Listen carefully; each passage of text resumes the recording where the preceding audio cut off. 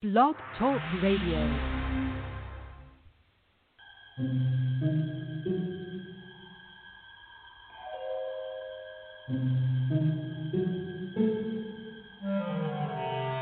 Archangels, ghosts, and Bigfoot, oh my. It's just another night for Supernatural Girls. Real stories, real answers to life's biggest supernatural mysteries. And now, for another exciting interview with paranormal experts from this world and others. Here's your host, paranormal researcher Patricia Baker, on the one, the only, Supernatural Girls.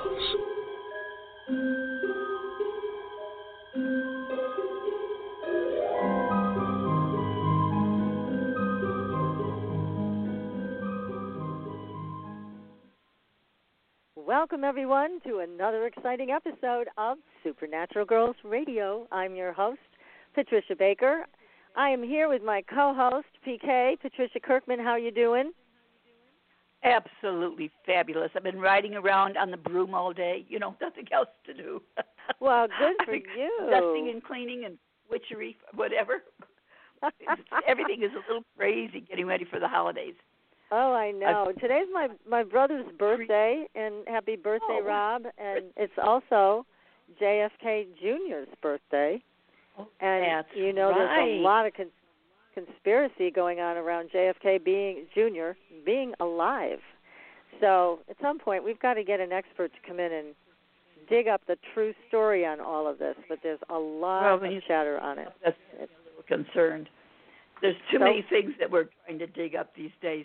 But the nice thing is we have an opportunity to join together as best we can with family and friends. Yes. I know that we're segregated in so many different ways right now. But this month has been all, and right now it's all about family and family issues. And it's about taking care of who and how to make life better for each other. Looking at perfection, we want to be a winner in what we're doing. We want to leave things that are the best of health, the best of ways of doing things. But the best way that we can do anything right now is to share some TLC with each other, because it's a difficult time. This is truly a time. Don't give those smiles away for nothing. Put them out there so everybody sees it. And that way they can radiate one back. You know, if you smile, others just automatically smile back, even if they're in a bad mood. So it's kind of a great time. Redo and review what needs to be worked on. Feel that you're really finishing up something in a positive way. And take some deep breaths, because we really need that to help ground us. Everything has us a lot of tension in the shoulders and in the back because of the stress. The fear of the holiday coming and not being able to be with some of our family members. But most important, we're all together in thought and prayer. Let that be our guide. Let that be our connection. God's not going to fail us now. We just need to believe. That's right. That's totally true. Yeah. And last week, we had William Steckovers on the show. And as you know, he's an amazing trendsetter, astrologer, economist. And he really laid it out in lavender for what our task is at hand. And if you haven't heard the show, everybody, I highly recommend you go back to the Facebook page and click on that show. It's immediately archived after it's broadcast, because William did a brilliant job. It was an explosive show. And he did talk about something called the X event. Now, the last time we had an X event, we had World War I. So go back and listen to that show if you have some time to do so, maybe when you're making your pies for Thanksgiving. But it's very informative. He's a great source of information. He has a very high rate of accuracy. I believe it's about 94% when he does his forecasts. So we really enjoyed having him with us. We're going to bring him back in a few weeks to check in and see what else we have to be concerned about. But anyways, it's a wild show, and he's a great guest, so make sure you tune in and listen to it when you can. Now, the other thing is that I wanted to share with everybody, because both PK, you and I, have heard from some people saying, why are you talking about politics in your show? Well, I'll tell you why. Because it's not disconnected from our own spiritual evolution. It's all connected. So what we look at as hosts is what are the issues we're dealing with as a culture, as a person. You know, what's hitting us right now and why. It's all connected, every bit of it, no matter what party you are or who you voted for. What we look at is the dark and the light, the evil and the good. Believe me, we've both seen the evil. We've seen it here on the show where things have actually appeared. So we know what we're talking about with a lot of these things. But there is a spiritual aspect that's very important to pay attention to through all of what's going on in our country today. Now, somebody wrote something I'm going to read to you, which I found absolutely profound. I couldn't believe it. I was reading this on social media, and I don't know the person's name, but this was on Parlay, and what he said was this. Now, I watched the Philadelphia hearings today, the Pennsylvania hearings today. It was really heart-wrenching to hear what people had to say, but here's what this person said. There is something very prophetic happening in Pennsylvania. It's not a coincidence that the heart of the fraud was done in Philadelphia, where the Declaration of Independence was signed, and where the Liberty Bell resides. It's also not a coincidence that the Trump legal team presented their case today to the Pennsylvania State Senate in Gettysburg, the turning point of the Civil War and where President Lincoln made his famous Gettysburg Address and the new birth of freedom. I thought that was so on point. I wanted to share that with everyone and let you all know this is where we are with how we feel there's such a major connection and how these nexus points are coming together. There is no coincidence with any of this. So we want to continue to bring you the best of guests, the best of people who are in the know, who do understand all of the digital stuff that went on, all of the other things that have been going on in the deep state. And we want to help to bring awareness and enlightenment. That's what we always do. That's why we have the best guests, I think, in radio for the paranormal, the best guests. And we have one of them with us tonight, and we're going to be talking about President Eisenhower's close encounters with Paul Blake Smith. We're going to bring him on in a minute, but first I wanted to also share with you, there is a great article, there's always great articles, on our Facebook page, so make sure you go there and check this one out. There's an article from Nexus about a CIA document that demonstrates the remarkable paranormal writing ability of a gifted girl.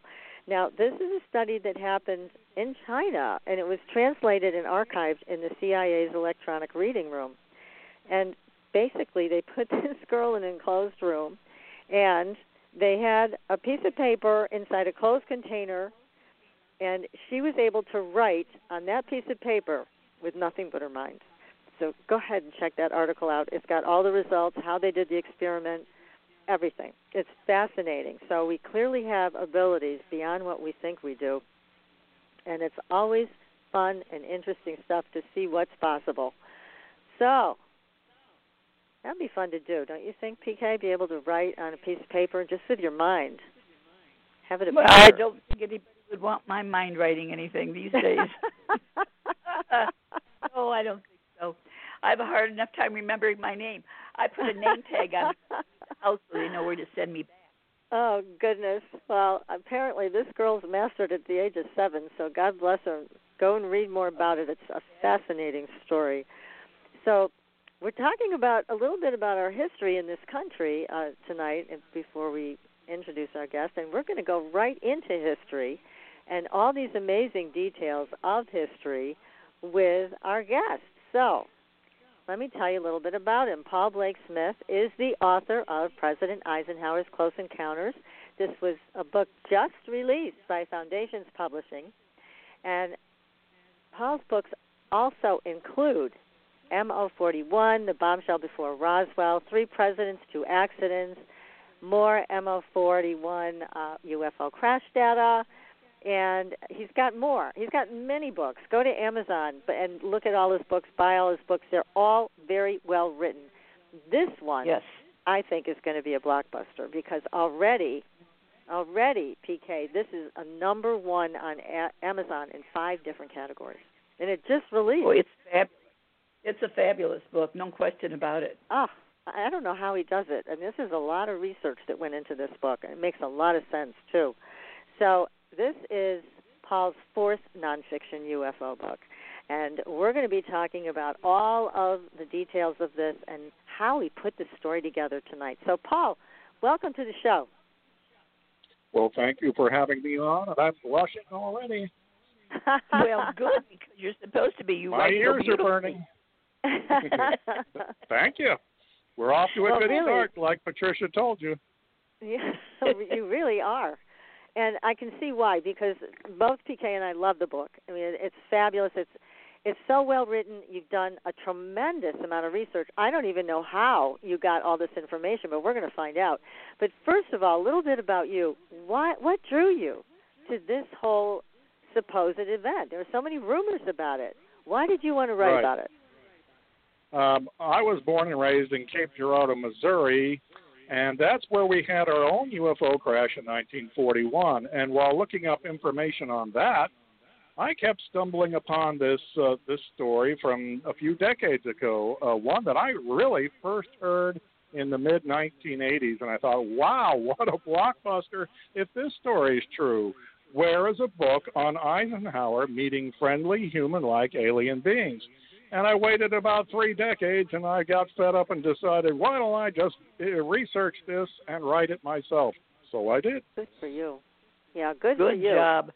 Yeah, it's really excellent. And there were a lot of surprises in there, I want to tell everybody, because, I was surprised by a number of things that you pointed out. But let's start with who President Eisenhower was. Who was he as just a person? We think of him as the greatest soldier and the first 5-star general in American history, and he was all of that. But when he was a boy growing up in Texas on a farm, he used to read books on military strategies, and his mother snatched them away and hid them in the attic. She was a pacifist. She didn't want him learning and maybe glorifying war or everything. So he kind of upset her by enlisting, but he never saw a battle. He never fought in a war, shot at anyone, which made his mother happy. But the key thing for Eisenhower was his smarts. He was excellent at strategizing and maneuvers and logistics and getting people together and getting them to agree on a consensus on how to approach battle. And, boy, the Army picked up on that. He did well in the years leading up to World War II. Franklin Roosevelt was the President of the United States. He had a list of 100 candidates to be his Army chief of the European war effort.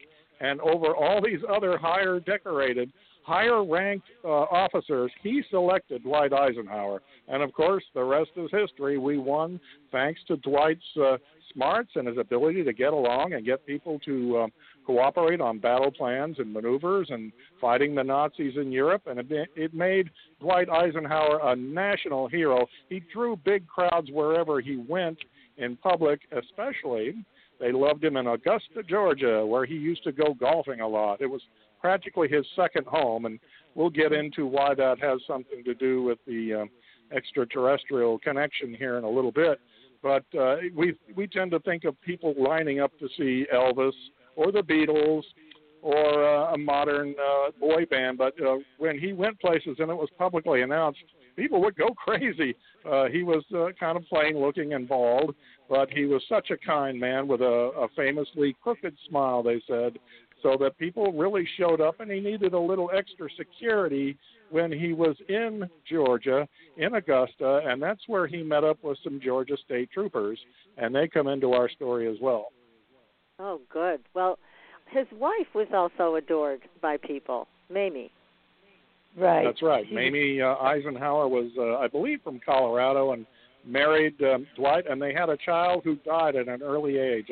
It might have been, I think, from the first pandemic, 1917, 1918. Oh, yeah. I lost my own great-grandmother in that and another relative. It was the forerunner of what's going on today, sadly. A lot of people got sick and perished.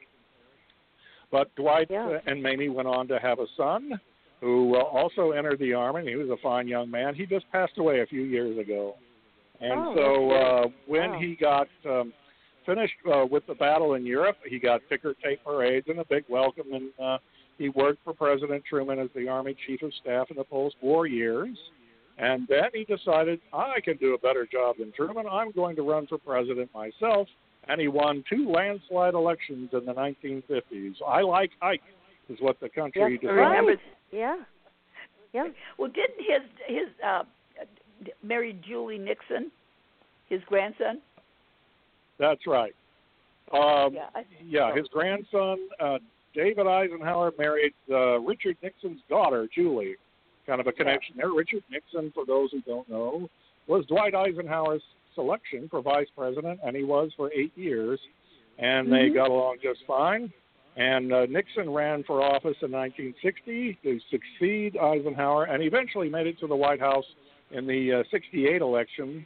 And he had a bit of a connection or a UFO involvement, quite possibly, and that's the research of my latest book in a kind of sequel, but it's going to take a while. These are teasers now, aren't they? Yeah. Yeah. Setting a little Good track job. out to the future, but we'll deal with today. Yeah. Yeah. Well, you have pulled out so much interesting information about the events that led up to this whole encounter. And I'll tell you, I'm a believer because of how you put this all together. So how did you start researching this? It was just so much to plow through because it was very much a rumor when you started. Right. In 1982, there was a well-written article in the National Enquirer, the tabloid, and it was so well-written and pretty believable that some newspapers around the country, or at least in North America, ran the story. They syndicated the story, and it appeared in a Toronto newspaper and a few others, and it was amazing. It said that President Eisenhower sneaked away from his Palm Springs golf vacation in February of 1954 and went to Edwards Air Force Base, where some landed, friendly, human-like alien beings stepped out of some spaceships, 5 of them, and spoke to Ike in English and offered an educational program to tell people of planet Earth, you are not alone. There are other races, and here we are to establish a good communication with you. And they asked Ike to do something in return, and he turned them down. But we'll get to that in a bit. So the story was written in the Enquirer by a man named Dari Matera, and that's one of the first people I contacted. I asked him, do you have anything new on this? And he said, I don't have anything new, but I'm not retracting or changing the story. It still stands. And I started looking up all sorts of tidbits and other pieces of the story in other books, mostly from my public library, and I bought a few and at book sales. I looked in some magazine articles. You can look up things on the Internet and websites and Google this and that. And there's so many puzzle pieces here to put together, but I think I slotted them all into place and presented a really strong circumstantial evidence case that this really did happen. Yes, you did make a great case for this, Paul. And again, I can't say enough good things about your book. It would make a great Christmas present, I'll tell you, for anybody who's interested in history or UFOs. It doesn't matter. I mean, this is a very, very compelling book. Yeah, it's very interesting the way you've been able to segue from one into the other. It's fascinating. Yeah, and I got an email just today from someone who got an early copy and said, you just blew my mind. This is a well-researched book full of facts, and that's one thing I try to do. I try to cram in as many facts and sources and as possible, not just flimsy speculation, and do the research and really make it more believable to the readers that they feel like they got their money's worth. And so I'm getting a lot of positive feedback. You can read it on Amazon.com, where, as Patricia told you, we're getting some 4- and 5-star reviews and some good sales. Yes, really, really good. Because, again, this just came out just the other day. And thank you, a big thank you to Foundations Publishing also for doing such a great job getting this book out in such a timely way. And it does really feed into a lot of things that we're dealing with the government. Do we trust them? Do we not trust them? Are they telling us the truth? Are they telling us a lie? And you've plowed through so much information to come out with the truth. So, again, this is a big job you took on. But one of the things I have to say, Paul, that really, really, really surprised me is the fact that the aliens that he was supposed to have met with were Nordic. So, for some reason, and I don't know why, but I always thought they were grays, but they weren't. Yeah, they're not the little tiny, big black-eyed, bulbous head things that we often associate with. That was not the description from, and I'll emphasize this. There was an actual eyewitness to the event who spoke up in 1982 and made it into that National Enquirer article. And he said they looked somewhat, very much like humans, but only with a few differences. So they were not little tiny grays that had little slits for mouths and could apparently they seem to have a history of not much empathy for human beings or cattle or whatever they're messing around with. But these were like almost what I call cousins of the human race that came down in 5 different ships. 3 were said to be circular or discs, and 2 were elongated or cigar-shaped, as we often call it. Gosh. So as you started to walk through all this material, you must have hit a lot of things that really surprised you as well. Is there anything you can think of that was the most surprising for you? One thing that's 2 things that surprised me, and that gets back to Augusta, Georgia, where the president golfed dozens and dozens of times at the Masters Golf Tournament, the most famous tournament in the world. They just had it here a few weeks ago. They even built Eisenhower a home on the golf course. He loved going there so much, and had that special security detail, maybe about 6 Georgia State Troopers.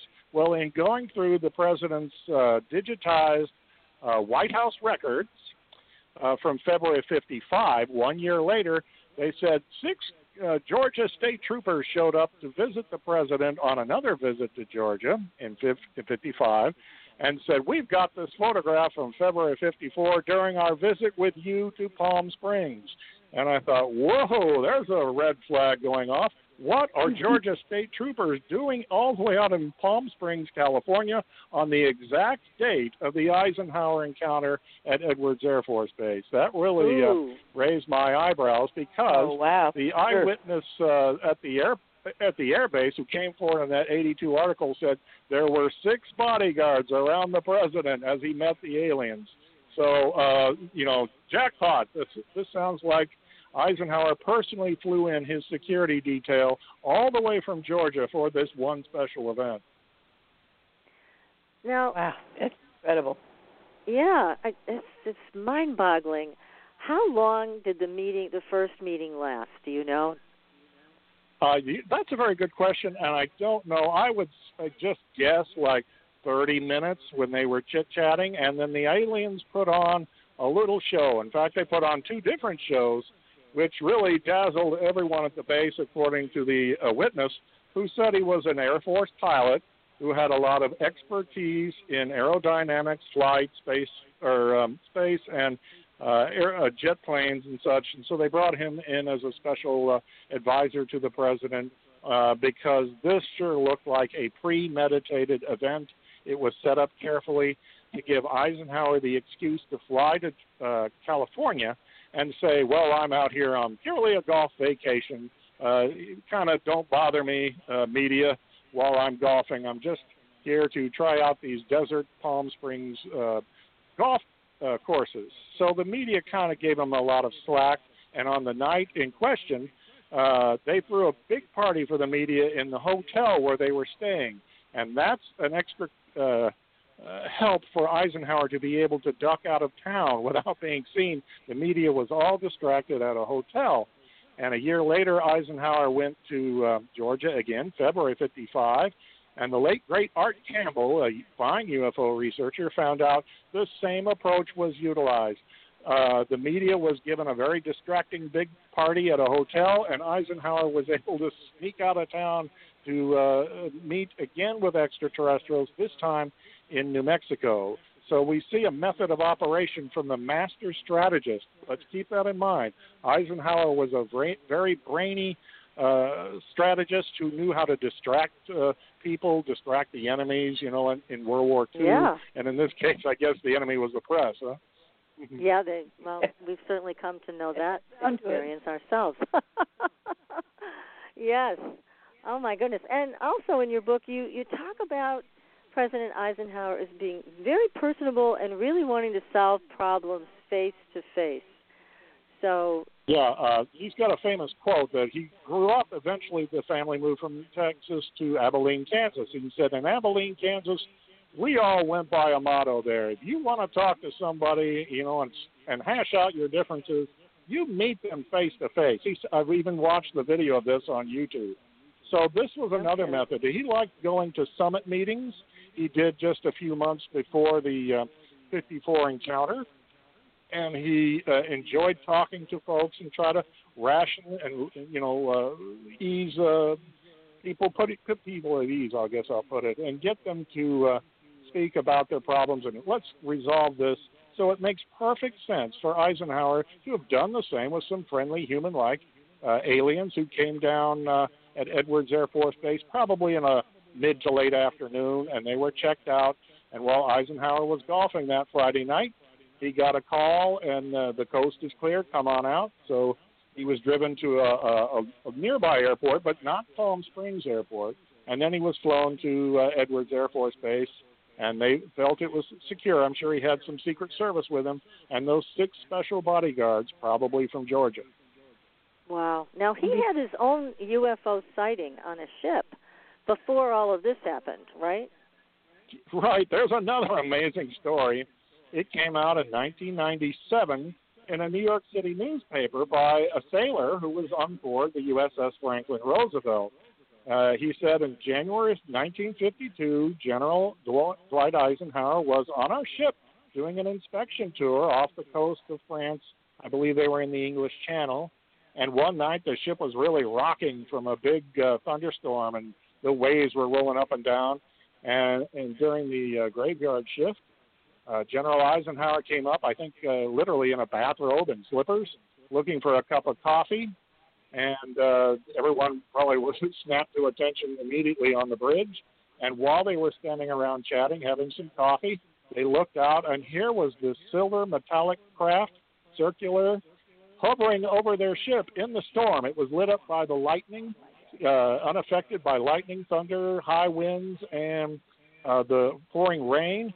And, so many UFO sightings take like 10 seconds. You might see a video on the Internet of up to 30 seconds, like, there it goes. Well, right. This, according to the sailor in the 1997 article, it must have lasted at least 10 minutes of this thing hovering over them, hovering near and over their warship in the English Channel. And he wanted to get the story out before everyone passed away, which is exactly what the Air Force test pilot in the 54 encounter at Edwards said. I got to get this story out because I'm the last one alive, and I don't want the story to die out. So people did talk, but it took 3, 4, 5, 6 decades for them to come forward.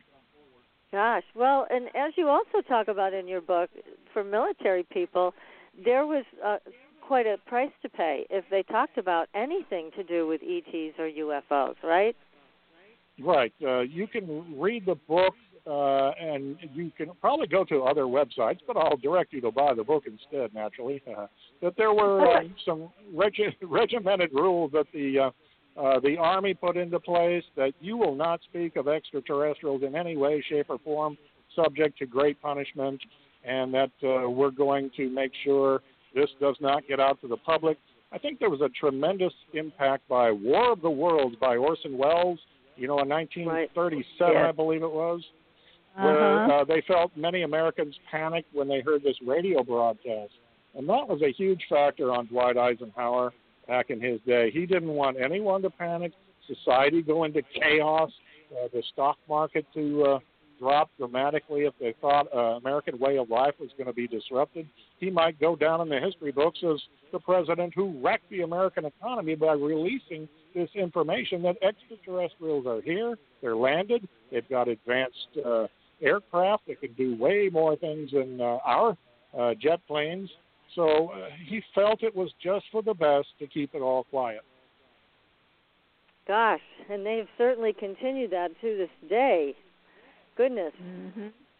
Well, there's a whole other aspect to this. So not only did he meet with them, but he started determining policy and how this is going to be handled going forward. And that's where we kind of still are today in some ways. So we're going to take a short commercial break, and we're going to come back and dig further into this very, very exciting story where you have brought us to a whole new understanding, Paul. So, again, we're talking with Paul Blake Smith tonight, the author of President Eisenhower's Close Encounters. So stay tuned, everyone. We will be right back. Pure essential oils, specialized minerals, and a revolutionary anti-aging technology. Astridian combines the best of all scientifically proven ingredients in easy-to-use creams, lotions, and concentrated serums. Astridian's advanced line of products take your skin to a new level of being healthy and beautiful. We offer a variety of collections that address all your skin concerns. The Essential Anti-Aging Series treats and moisturizes your skin for a long-lasting, younger look. The Multivitamin Series promotes healthy skin with high-quality vitamins and minerals. The Sports Series restores skin from cellular damage and stress. Astridian also offers a revitalizing solution for hair and a professional series for doctors and medical spas. Visit astridian.love today and begin your new journey to healthy, beautiful, youthful skin. Astridian, beyond your expectations. There are a lot of psychics out there. How do you decide which one is right for you? You look for someone who empowers you, who's practical and spiritually connected, who says, here are your opportunities, here are your challenges, and here's a way to deal with them, and then gives you your own toolbox to make your life everything you want it to be. Hi, I'm Corby Mitleid, and that's how I work with you. As a certified professional tarot reader, I've helped thousands of people for over 40 years through my toolbox. Cards, past life retrieval, numerology, spirit guide conferences, and mediumship. Whether it's career, relationships, finances, or your spiritual road, together we can replace your confusion with clarity. And you'll probably find a little laughter along the way. Visit me at CorbyMitleid.com to find out how to cross your bridge from fear to fearlessness and fly. And tell me you found me at Supernatural Girls for a special gift with your reading. Corby Mitleid, the practical psychic for catching your tomorrows today. Find me at CorbyMitleid.com. That's CorbyMitleid.com. Your property tax bill. Have you seen it lately? It's frightening. Your property taxes are going up while your home value is going down. It's time to fight back and win. For the real truth about the property tax system, get attorney Pat Quintilian's book, Are You Getting Screwed on Your Property Taxes? How to Find Out and How to Fix It. Attorney Quintilian answers all your questions and gives you the facts you need to fight a property tax bill that is spiraling out of control. You'll also read about what happens to property owners who don't check their property records, only to find out too late they're taxed on square footage, fixtures, and even buildings that they don't own. Is this happening to you? Learn your rights. Buy attorney Pat Quintilian's book today. Are You Getting Screwed on Your Property Taxes? How to Find Out and How to Fix It. Available on Amazon.com. Are you frustrated with endless mantras, affirmations, and processes that promise to align your life with your dreams, only to find yourself years later in the same space where you began? Do you feel like you must be doing something wrong because nothing seems to be working? Don't you just wish that someone could shift your consciousness for you and your life could align with your desires without all the effort? Well, your wish is about to come true. Hi, I'm Carrie Cannon, and I have a gift that allows me to align the consciousness of others to be in harmony with their dreams. The best part is, it requires no particular effort on your part. Upon listening to a consciousness alignment, people have reported instant energy shifts, financial windfalls, soulmate connections, healed relationships, physical healings, and more. To gain access to a free trial offer for my entire Manifesting Miracles library of consciousness alignments, go to commandmiracles.com now for details. Again, that's commandmiracles.com for information about our free trial offer. That's commandmiracles.com.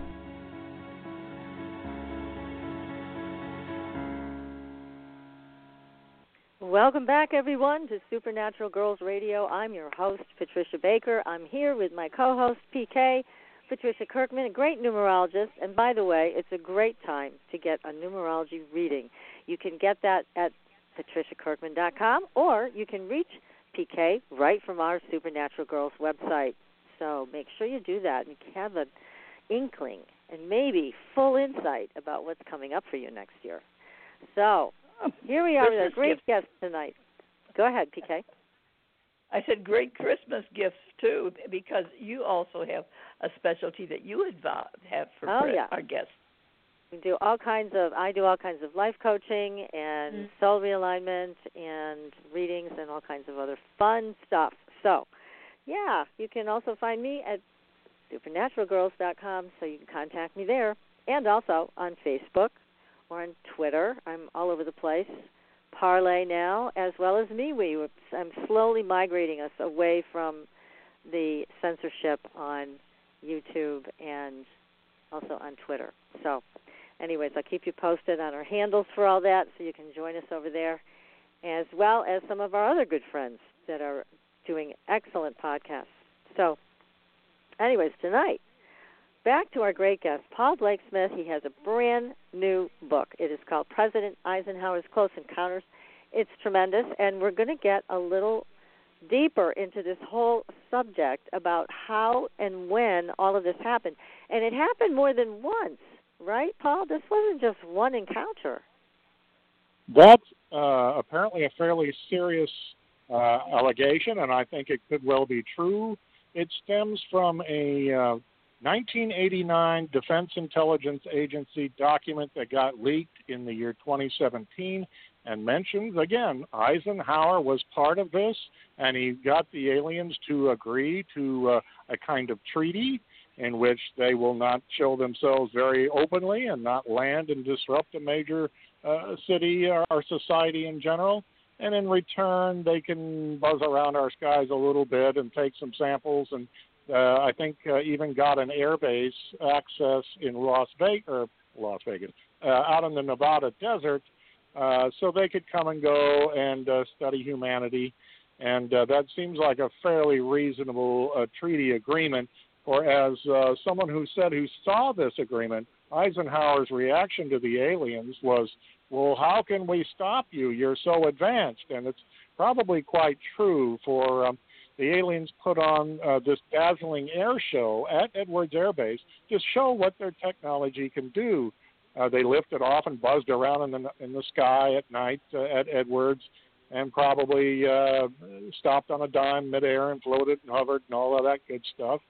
And then they put on a second show, and that's kind of what ended any thought that they were going to openly display their abilities to mankind. I think the aliens overplayed their hand by what they did next. Oh, that's interesting. Okay. Well, today's technology in the military is that we're studying cloaking and how to hide and obscure things in plain sight.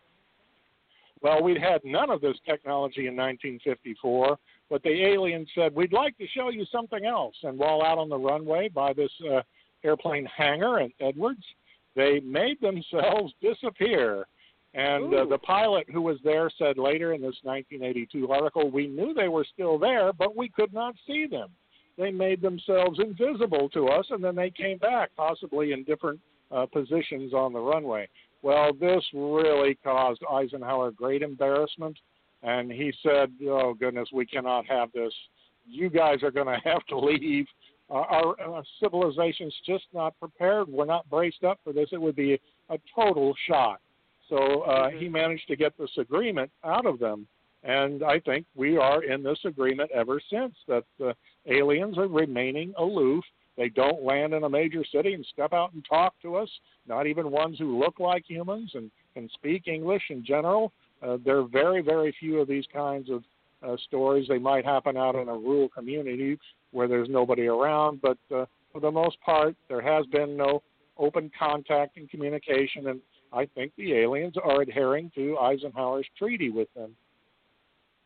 And the other thing you talk about in the book that, again, was very surprising, well, it shouldn't be, but it was to me, that they told him at that time when they met that they were also contacting other governments, not just ours. Yeah, I sure would like to know more about that. I couldn't find it. That might be like the most secure stuff in China and Russia, that about the last thing that they would like to release, that they could have been contacted. I understand in 1955, a spacecraft landed in the country not far from Lord Mountbatten in England, and that Mountbatten had a private fascination with ETs and UFOs, quite naturally ever since, and that even Prince Philip, a recent article says, also shares that interest and has quite an extensive personal private library on books on UFOs and ETs. So there are open-minded people out there. There's just so very, very few left from Eisenhower's day. Yes, and thank goodness you pulled out everything that you could to present to us. It's fascinating. So here he is with several encounters, it sounds like, quite possibly. But you also talk about an entity, and now I can't remember the name. It begins with an S. And tell us about that entity. Yes. Okay, well, Eisenhower was still working for President Truman in some manner regarding Army Chief of Staff or Army intelligence. There was a UFO, if we want to call it that, an alien ship really, and a pretty good-sized one that came down and settled pretty peacefully in Aztec, New Mexico, just outside Aztec, actually, out in the desert, and it landed in a canyon. It may have scraped the side wall of the canyon, which caused enough damage to disable it. And so there were some eyewitnesses. They contacted the Air Force. There was a contingent that came out, and they found this almost like perfectly intact big ship in the bottom of this canyon on, I think, tripod legs.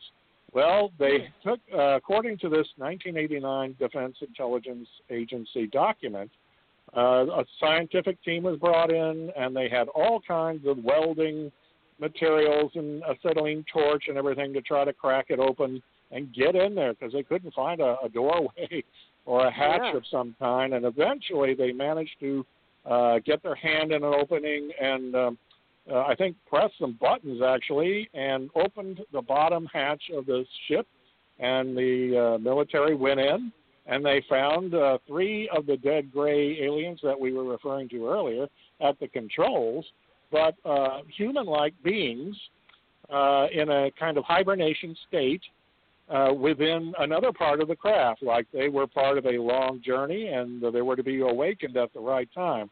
Well, the scientists botched the revival of these human beings except for one adult, and he spoke English, and he gave interviews and was in American custody from March of 48 to August of 1949. His name was Septimus. Well, who had access and was in charge of Army intelligence sensitive matters back then?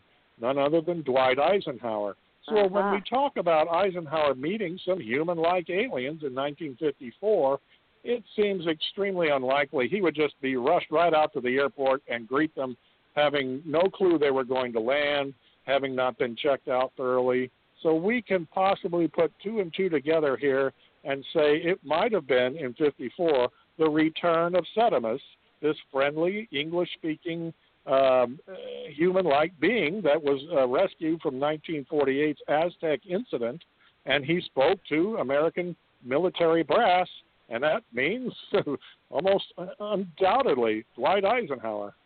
Yeah, so he was kind of the right person to bring into the fold in 1954, and he wouldn't freak out because he's already had this kind of contact. It's a bit of conjecture, I'll admit, but it makes sense.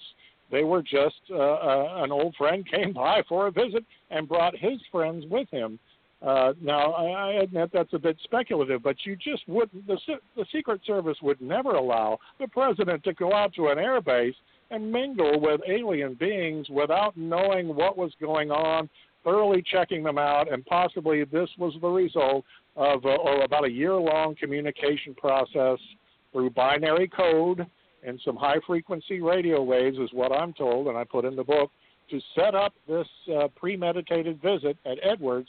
And that's why Eisenhower flew about 2,000 miles across the country to go play golf in the desert when he normally just went down the coast to Augusta, Georgia. So the whole thing is starting to come together quite nicely. It makes sense. I sure hope the book prods more people to come forward, like with a grandfather story, or they've got an old file that they've got, or someone within the government themselves leaked something out. I think I'm pretty confident my book will be confirmed.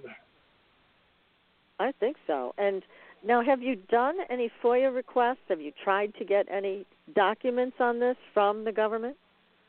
I figured that I would receive such a stonewall, I'd better play it cool and not let them know I'm digging into this. I don't trust the response. You know, you have those men in black that show up. I don't need that in my life. Yeah, I've never really. seen a UFO or an alien. I've never seen a man in black, so I'm perfectly content to just keep researching and writing. You don't want that knock at your door. Yeah, I don't blame right. you.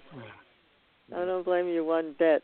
Well, I was just curious because, I mean, it's been such a long time, and with the Pentagon claiming they're going to release their own report at some point and also admitting that they do have alien technology and also the Tic Tac sighting and all that stuff, why keep this undercover anymore? You know, it's so many years ago.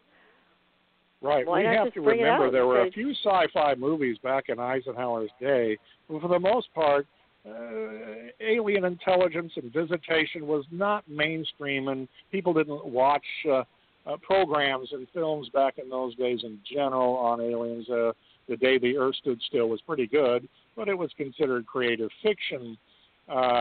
Today we've gone through things like My Favorite Martian, to Mork and Mindy, to E.T., and Close Encounters and these things. It's all part of the national mindset now. I think we're much more braced up for this emotionally and intellectually to accept that we're not alone.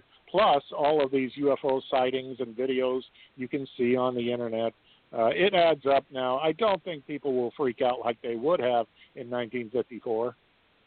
I agree. I think that we're way beyond that. And because, again, the military's already come out and confirmed it.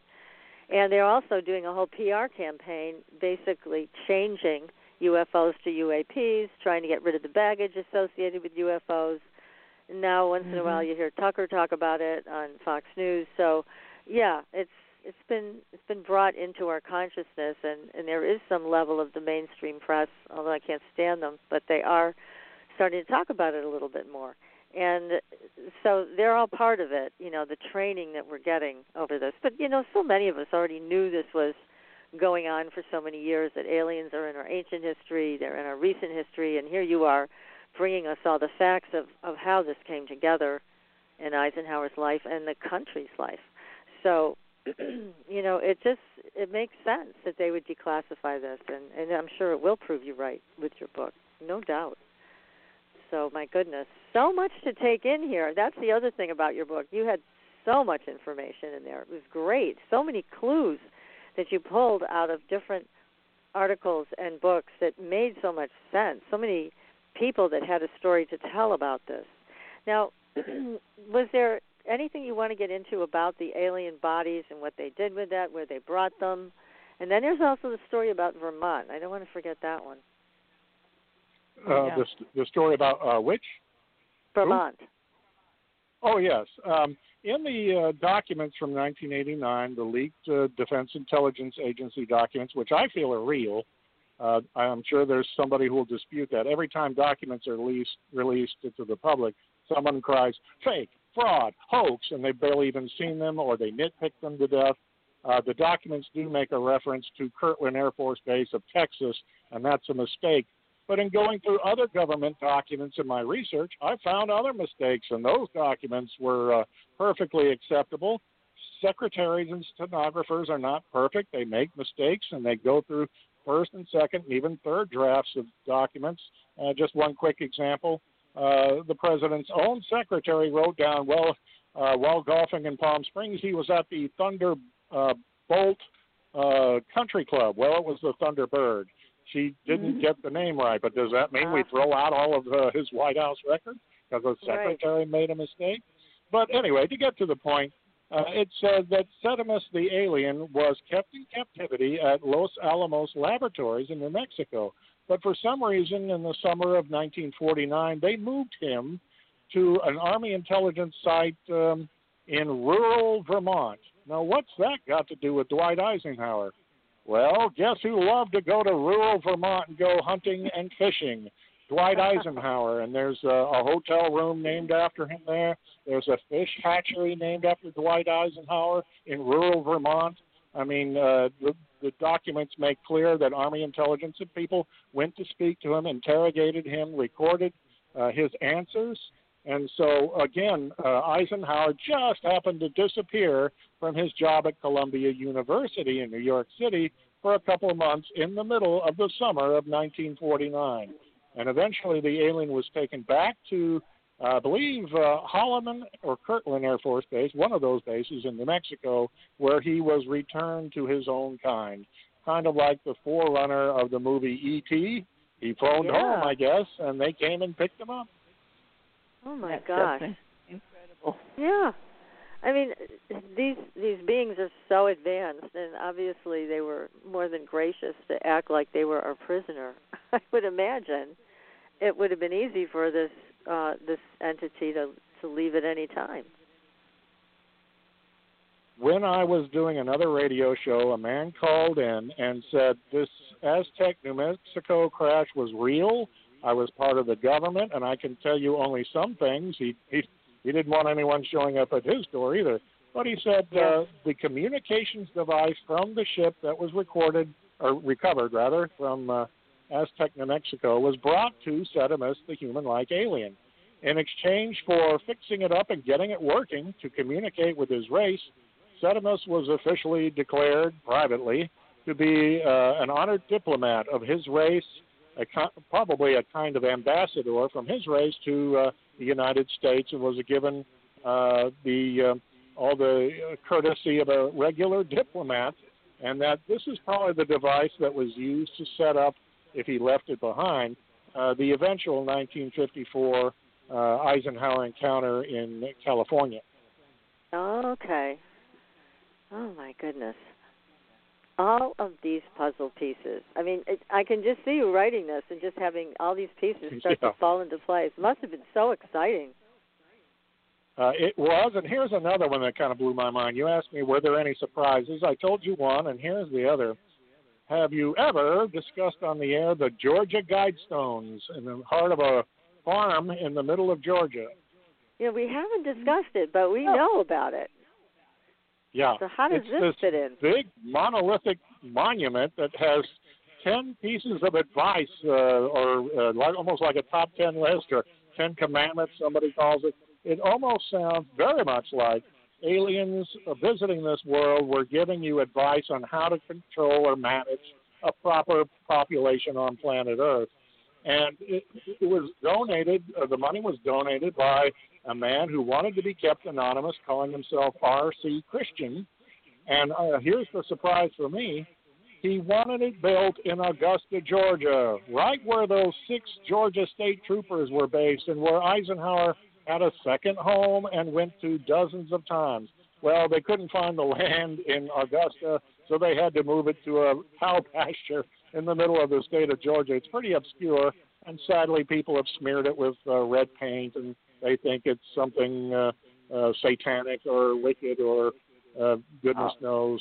The man who created this wanted his name kept anonymous. It was opened up in 1980, and it just had its 40th anniversary, and people are still puzzling about what it's all about. But I propose in my book that this might have been advice from the extraterrestrials who met with Eisenhower, and he was surrounded by these 6 Georgia state troopers, I feel, and that they wanted to create some kind of monument or tribute to this amazing event. So there it is, originally slated for Augusta, where Ike was so obsessed with golfing and fishing and such. But what about this? Because I just saw a piece on the Guidestones, and they showed all these security cameras around this thing. Oh, I didn't know that. Yeah, and I'm thinking, why would you put security facing the well, columns, like I say, somebody did come in there with some red spray paint and smeared it and did damage to it. Oh, well, that could be. Maybe so, they want to keep that kind of thing away. I don't know, but there were a lot of security cameras. Now, does this have anything to do with population control? Wasn't there some limit on the population number in these Guidestones? Yeah, that was a little scary, wasn't it? On the top 10 list is a kind of suggestion for you want to manage planet Earth properly, limit your population to this number that they give you.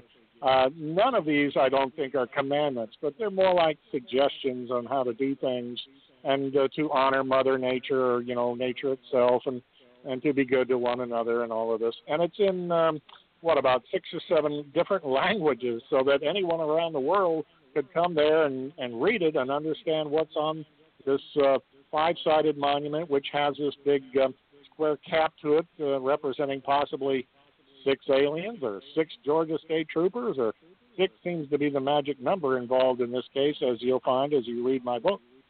Right. And, you're the first person that I've heard of that can actually make sense out of this, and you've come up with a really good idea as to where it came from, because it's been a mystery for so long. Wouldn't you want to get some kind of monument to this tremendous event? And Definitely. It cost quite a bit of money, and they made it almost indestructible. It's like it could survive earthquakes or, possibly a terrorist attack or, let's say, any kind of severe high winds rolling across the plains of Georgia. And so it makes you think that at least this is a very possible explanation. I cannot prove it concretely, but this is a part of what I lay out in my case or my book and try to make a good circumstantial evidence case. Yeah, I mean, it makes sense. It fits. It really fits. So I would love to have seen transcripts of the conversations between this alien and our military. Wouldn't you? Oh, wouldn't that be fabulous? Oh, my God. Because he was there for over a year. In 1949, but especially in 1954. What did they talk about? Apparently one thing, a couple of eyewitnesses or accounts that got passed down is the aliens wanted President Eisenhower in 54 and maybe 55, please stop your atomic bomb detonation program that was going on. And frankly, it was polluting the air, the sea, and the land. And they were very worried about how we were treating our environment, which is, once again, a theme that you get on the Georgia Guidestones. Right. Yes. And we've talked to people on the show who were present at nuclear silos when UFOs showed up and shut them down. So we know that. We've heard this before. Yeah, they have quite an interest in us stopping that nonsense. And so they did do a show of force there and shut everything down. And as it was explained to us, they have backup after backup after backup for those types of missiles, and everything went down, every single thing. Oh, my. Yeah, pretty interesting. So, yeah, they do have a commitment. These aliens, anyways, have a commitment to peace. We've certainly heard of others who have an opposite agenda. But thank goodness. Have you heard if Russia or China has experienced these kinds of silo shutdowns that they're trying to get across to us, get rid of these atomic weapons? I think they have. I don't recall if we got into it on that particular interview, but I don't think it was just us. Just as the aliens said that they were contacting other governments, I'm sure they have a similar message for Russia and China and whoever else they got in touch with. So, yeah, they don't like that because not only does it affect our planet, as I hear it was explained in different ways, but it sets out, it creates these reverberations all through the solar system when we do things like that. So it's not confined, that type of explosion. Well, it was types of tests. Eisenhower either, as you know from reading the book. this may have been something that JFK looked into when he became president. Johnson and Nixon as well. If you want to go into that chapter, we can do so. Mm-hmm. Yes, let's talk about that, because from what we've heard, also Nixon was briefed. Clinton was not, so not as much as Nixon was. Nixon seemed to know a lot about all of this, but you may have explained why, because he was VP for 8 years. So, right. But go ahead, tell us about that, because it's fascinating about the president's involvement over time with it. Yeah, President Kennedy took over in January of '61, and he had a fair amount of contact with Dwight Eisenhower in the weeks to come. They would talk over the phone, and after the botched Bay of Pigs invasion, which was formulated under Eisenhower, and then it went wrong under Kennedy, well, the two men got together at Camp David, and again, they continued to get along quite well. Ike was an old Army man, and JFK was a young Navy man, but they really became kind of like friends. But anyway, for some reason, about 1 year to the day of, I guess, March of '62, about a month late for the anniversary of the Eisenhower encounter, JFK flew to California, and he always stayed with Peter Lawford, his brother-in-law, at a beach house or at the Los Angeles Beverly Hills Hilton. But for some reason, he insisted on staying out in a house that he rented, just like Eisenhower did in '54, and he went out to the desert. Eisenhower would play golf. JFK loved golf just as much, but he didn't golf on his vacation. He made a beeline to Eisenhower's house in March of '62, and the two huddled for about an hour record show in like Ike's den with no one else around, and then they came out and posed for pictures. And then Kennedy is rumored to have had his own extraterrestrial interest and possibly encounter while he was out there in that area. I wish there was more solid information, some more documentation, but it looks like he had some gaps in his schedule where this story could be true, and I tried to include that in my book. And he probably had a great interest in private.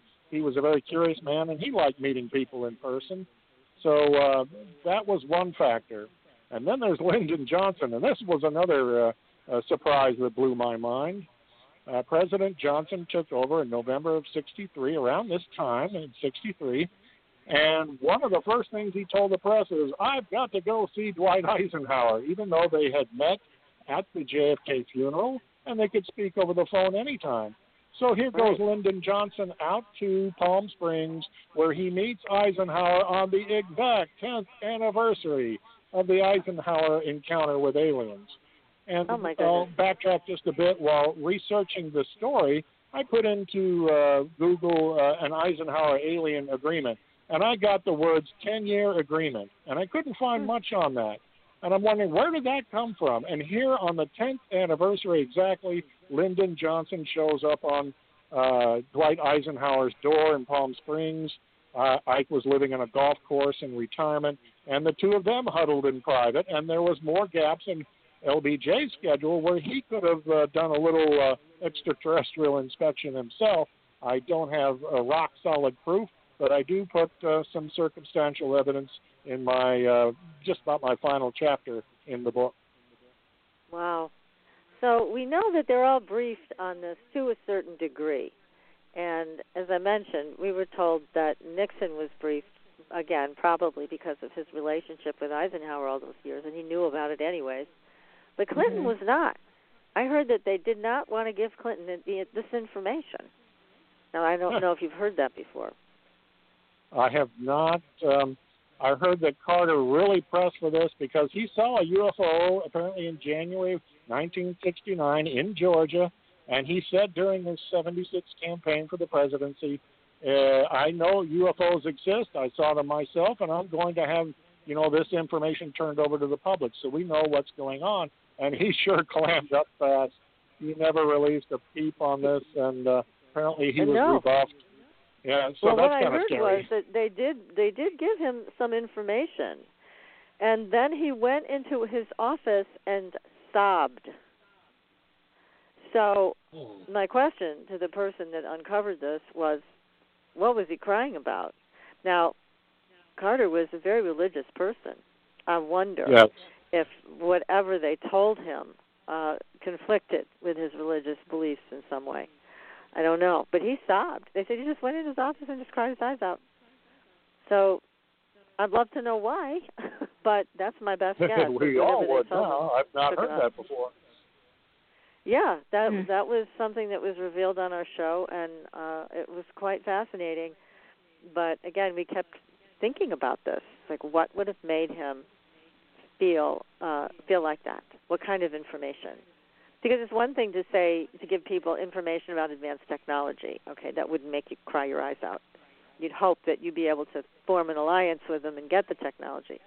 So what would do it? And I'm thinking it's more maybe religious or about who we really are.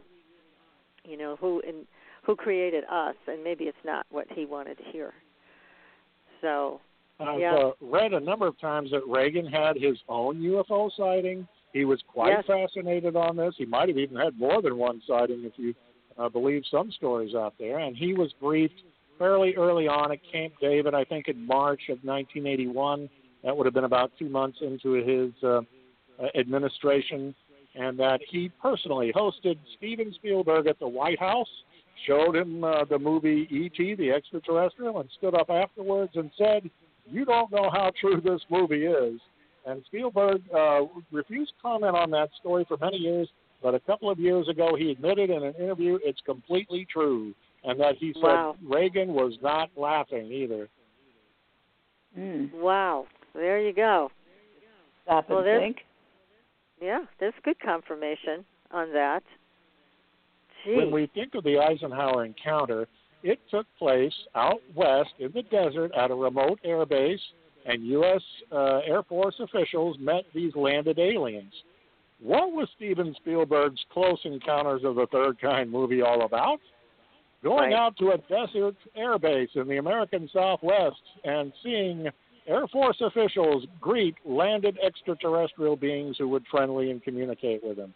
Now, Spielberg says he admits he got his information. He researches things, and he talked to Jacques Vallée, and he heard all kinds of stories.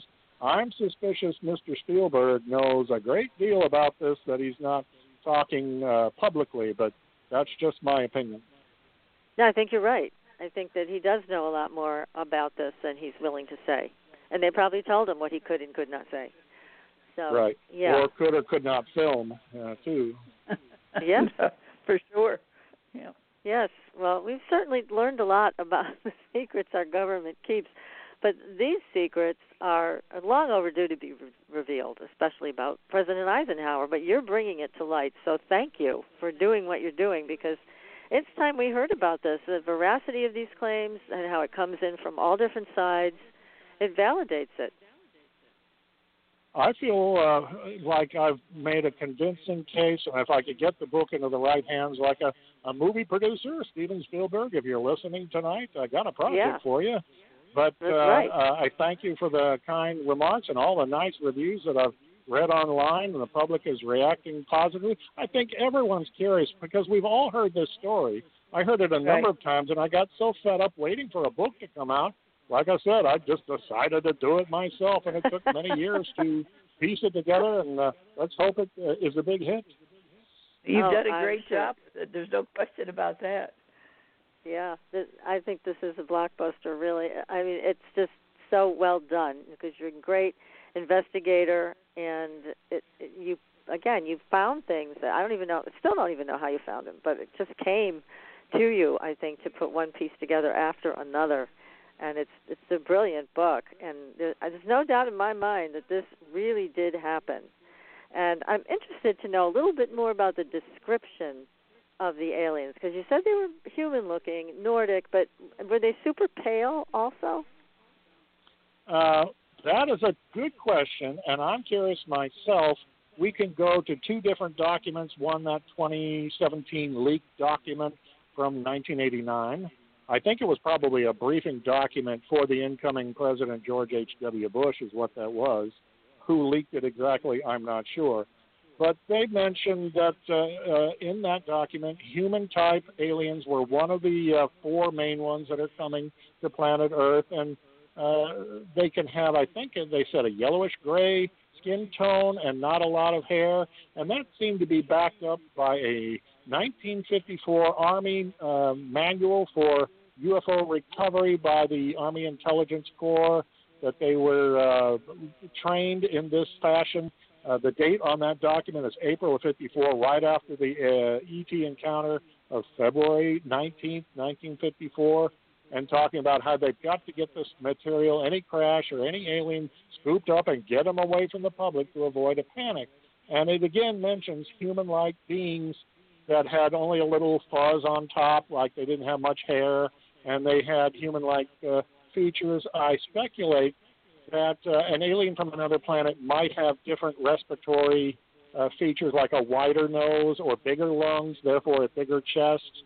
The aliens were said to be about 5 feet tall at the most, so maybe 4 foot, 8, 9, 10, somewhere in there. I want to know, were they wearing spacesuits? Were they naked? Did they have male and female genders? Were women treated equally? That I'm still not clear about. And if they adorn themselves with hats or helmets or tattoos or jewelry, it's still a bit of a mystery. That is question. It is, and it's our history too. I mean, this is what frustrates me, because I think, we're really entitled to know this. It's a part of our history. So I do hope those documents get declassified and it proves you right. That would be so amazing. It really would be great. So we're all hoping that the truth will come out and all of the secrecy around UFOs can go away. I mean, we do know the deep state's got their fingers on this, and they want the technology, and they've had the technology. But there's so much more to this than technology. And I think if President Eisenhower were alive today, he would humanize all of this, and instead of making it all about a big technology run. What do you think? Well, what you said in the book also, that I was going to say that... I will stress to add that we can't lump all extraterrestrials as human-like or friendly. There could be some that are rotten and devious, and therefore it's extra important that maybe we keep them at bay and hope that they adhere to any sort of secret agreement, that there are these little gray ones that seem to abduct and probe people, and they don't have empathy chips, I guess you would say. They're Philip Corso, you remember the day after Roswell, Colonel Corso, who knew Eisenhower, said it was his understanding the Greys are what he called bio-robots, that they were created by an intelligent race to kind of do the dirty work of, let's say, humanoid-type aliens who were kind of friendly, but they couldn't be everywhere at once. So they created this set of gray creatures. That's why they all look identical, as if punched out of a mold or out of a cookie cutter. So it starts to make sense, but we sure would like the government to come forward. Just go ahead and tell us now. I know. We've grown up a lot, haven't we? Most definitely. Well, there's a lot to it, because Eisenhower's granddaughter is even aware that this took place. I mean, she supports that. Pardon me? She supports the story. She really believes that her great-grandfather, I think it was, Laura Eisenhower, says that he really did meet with aliens. She says she has talked to people who tell her some things, and she's convinced, too. Right. It certainly aren't going to prep up something like that for the children just to have something to say. There has to be a validation to it. The family seemed to be a very close family, so I would feel that she would certainly know what was going on, even though it's handed down. Shirley MacLaine, the famous actress, feels that the story is true, and one of her sources is the former Minister of Defense of Canada. It would be our equivalent to Defense Secretary, who said, yes, Eisenhower really met with these creatures, these beings, and it really did happen. And it's like, well, come on, people, wake up in America. This is not a fantasy or, a fictional story. I didn't make it up. I try to use as many facts as possible to support. I know it's a bit of a mind blower to people at first, but if you please read the book, I think I can sway you. Yeah, I agree. For sure. That's for sure. Definitely. Yes. No, it just makes so much sense. I mean, we all know that there's civilizations on other planets, universes, dimensions, And it's, what I found so exciting about what you wrote is this is a true ET encounter. I mean, we hear from so many people saying, oh, no, they're not from other planets, they're from other dimensions. Well, I disagree. I think that it's both. I think there are beings that come here from other dimensions, but there are also ETs that come from other solar systems, universes, whatever. So it was refreshing. I quite agree. Yeah, so it was really great to read a story which says this is where they came from. They came from another planet. And this is not about interdimensional beings. It's just a whole different thing.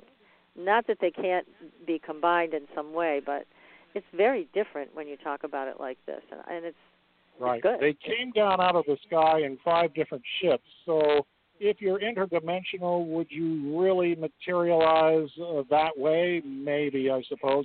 You might just, plant yourself on terra firma and on a runway and say, here we are. What would you need with a spaceship if you are interdimensionally traveling? But I'm not an expert. Yeah, I mean, it's possible that they use different ways to travel from other dimensions to here, and it could look like not necessarily a ship, but a lot of people see lights that are pulsing, and they don't look like ships. And I wonder if that's the difference with interdimensionals, because Mothman, very famous, started out in West Virginia here in this country, but Mothman was, the people who saw Mothman first saw something in the sky, but they didn't describe it as a ship. They described it as a big light, like a big red light. So I think that's more talking about what interdimensional stuff is about and how they travel is different. But these, like you mentioned, these were real, what we would call spaceships, metal spaceships. Not the metal we know. That's correct, and they were so advanced that they dazzled even Air Force technicians who were very wise in aerodynamics, and possibly even gifted us one of the ships. According to one of the stories, Air Force men were allowed to pick it up. It was lightweight, and they lugged it and rolled it over on its side, and that was part of the just everything that just dazzled them and blew their minds in this friendly communication. It was a pretty friendly chit-chat. It just didn't go well when they made themselves disappear and reappear. That pushed them over the edge, I'm afraid. Yeah. Wouldn't you freak out today if you saw that? I mean, it was understandable that the president thought, we just can't have this now. Yeah, I can see it now. Yeah, I mean, I can imagine. And again, as you mentioned, this was very close to the debut of War of the Worlds and all those other things where people would be afraid. But we're not at that place anymore. But where we are at is a place where the technology is more important to the deep state than how we feel about it. So even though we feel we're entitled to know the truth about who's visiting our planet, who has bases here, and why, they don't really feel compelled to tell us anything. I wonder if President Eisenhower would tell us today. Yeah, I don't know if they'll ever come back after we turn them down, but if they are friendly and they are monitoring us, maybe somehow, someday, we'll hear from them again.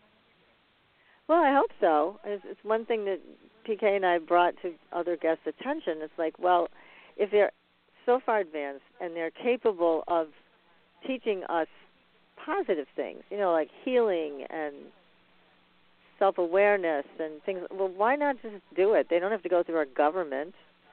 They can just come straight to us. And then the response that we often get is, well, they're doing it. Well, I don't think they're doing it quite enough.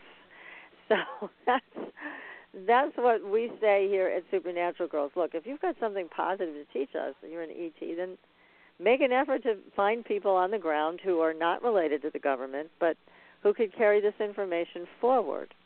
That would be a very positive thing. But like you said, they might be just continuing to adhere to a very old agreement that was made when our consciousness was quite different. Sounds reasonable to me. Yeah. Gosh. This is just great. I love the story. Don't you love this, PK? You remember Dwight, right? Oh, yes. I definitely do. It's just incredible to see so many things that have been, let's follow the breadcrumbs. It's all out there. It's just gathering it up and getting to the right space at the same time. Incredible. Well, I hope to piece together some more information on President Nixon, who may have known plenty, and that would be my next book. Maybe you can have me on next year if I can get it all slotted together, just like the Eisenhower puzzle. Sounds like a great idea. Yeah. Well, yes. At the drawing board to the nth degree for the next year. I know, really. You're like a detective. You know, once you get a good mystery, you've got to get to the bottom of it. That's great. That's right. I've been keeping busy. I'm not all that extroverted anyway, so it works out perfectly to kill this COVID virus pandemic this year by staying home, reading and researching and writing and polishing my next book. So I hope to stay healthy. I hope you two stay healthy and all the listeners.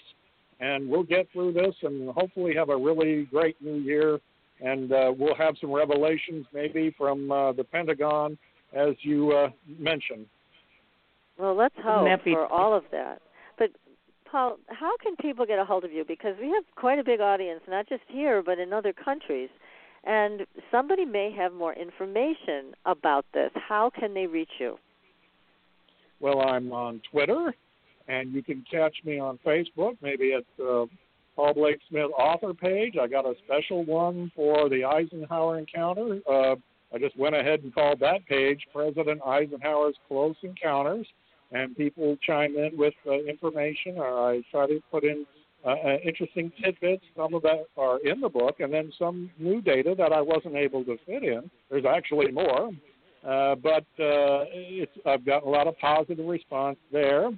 And then I'm on Pinterest, LinkedIn, and did I mention Twitter? I've been doing some tweeting lately. I find it a little better, a little easier for me to communicate on Facebook. That's probably the better one. And I've been trying to, recently wrote an article that will be apparently appearing in a United Kingdom UFO site, and that I'm trying to get an outreach to maybe open-minded people in Europe, and Japan would be nice too. That I think people around the world are really fascinated by this, and they just want the truth. And I think we all suspect it, that we are being visited, and it's being hidden maybe possibly for our own good. The government's being protected. Maybe there's something else out there that we don't know about that's not so friendly. You never know. But you kind of hope that drip, drip, drip, they will release documents and information as the years go by. At the very least, give us a little piece at a time so we can not freak out all suddenly in a traumatic release of information, film footage, and old documents and everything. We'll take that, won't we? Just an occasional leak once a month, maybe? That would be nice. It would be nice to get anything confirmed. I mean, I know they've gone down this road a little bit, and they are confirming things, but I think part of the issue is how do they continue to maintain ownership of it? And what President Eisenhower did was he just said to them, no, you can't do this here and appear to everybody wantonly. We've got to have a treaty that he negotiated. So, but I do think, for the most part, people would be accepting of it. I think they would it's kind of logical to think that way, that there's extraterrestrials and they come here. Why wouldn't they? Why wouldn't they want to see what kind of nonsense we're up to? Well, we're a fascinating race. We've got fascinating flora and fauna, and what we're doing to the environment is probably of great interest, and even our atomic testing that was basically stopped, but other nations may breach that and set off atomic devices. It's kind of tough in this day and age to know what other more closed-off countries are doing. But it is all of interest, I'm sure, to aliens in this particular time to come and visit and see us. I link it to our own American scientists who pack up their gear, fly to, let's say, Africa or South America and study the ecosystem, take samples, write everything down, and then they get back in their plane and fly to America and issue a report. Why can it not be the same for extraterrestrials on another planet to go on a scientific expedition, study us here, then fly back to their own planet? Makes I'm sure sense. they've been doing that for years. We just weren't privy to all the information. Mm-hmm. Right. And I'm sure that there are, there are races that are not as friendly and probably don't like us very much and could be dangerous to us, and in some cases have been dangerous to us because there are so many races, we've been told, that are already here and are visiting. So, yeah, who's to say they're not all love and light and like maybe they can't stand us? I don't know. We're such that a might soap be opera. the sticking point. Yeah. I'm sure they watch us like we watch television and get get enjoyment out of watching the predicaments that people get themselves into on TV. We're kind of like that for them. We're a reality show, huh? We're the Truman Show. That's exactly it. That's exactly it. That we are. Exactly. So what else can you tell us that's not in the book? You mentioned that there are some things you couldn't fit into the book. Can you think of a couple you can share with us? Well, partly would be the Nixon encounter with Jackie Gleason. I put a thumbnail sketch of that in the book. I think there was much more to that. It just happened to fall on the exact 19th anniversary of the Eisenhower encounter at an air base with armed guards around. And that's what I'm expanding upon in my latest research, and I hope to flesh that out into a full-length book. We'll see what happens. But I think there was a good deal more to that tale. And, hey, if anyone's listening in tonight and you have any inside information, be sure to contact me or Supernatural Girls, and they'll send the information to me. And I want to emphasize that you can get my book at www.foundationsbooks.net, or you can go to Amazon.com, and they've got it in all kinds of e-book form in Kindle and Nook and all of that good stuff. And they're reasonable prices, too. I'm amazed by how quick and easy it all is. Just one click of a link, and you pay for this, and you get it on your phone, and you can read it anywhere. So I hope folks really enjoy it, and that we get some more stories if you find me on Facebook or Twitter, etc. Yeah, because that's what it takes. It takes people speaking up and saying, hey, yes, there is a family member who gave me a story, and then passing that on to you. And so, yes, if there's anybody out there who has information on these experiences of President Eisenhower, anybody else, any other of these crashes, like the Aztec crash or Roswell that's so well known, any of these, contact Paul. He is the man, and you can give him your story or information, and then Paul will go on his holy quest to get the truth to all of us. No question about that. Definitely. But how much time did it take you to write this book? Oh, it took years. I've collected information. I got this little folder, and I've got things hooked up on my computer and data, and I scribble stuff down real fast if I'm checking out library books or books of my own from a book sale, and just any variety of source that has this. You have to be open-minded, but a wee bit skeptical about some things. Some people have gotten a little creative, shall we say, in their interpretation of some matters. You have to be discerning, and I try to whittle down a little fat from the meat. And so you must have credibility with, your sources. So I try to put that in, a bibliography at the end. And for those who are not familiar with the book yet, I'm sure you will be, there's about 30 pages of this Defense Intelligence Agency leaked document. I know it's been on the Internet for years, but you can read it in paper form in the very back end of the book, and that makes it more valuable. Like I say, I try to give everybody their money's worth. Well, you sure have in this book. It's tremendous. Yep. Again, the name of it, everybody, is President Eisenhower's Close Encounters.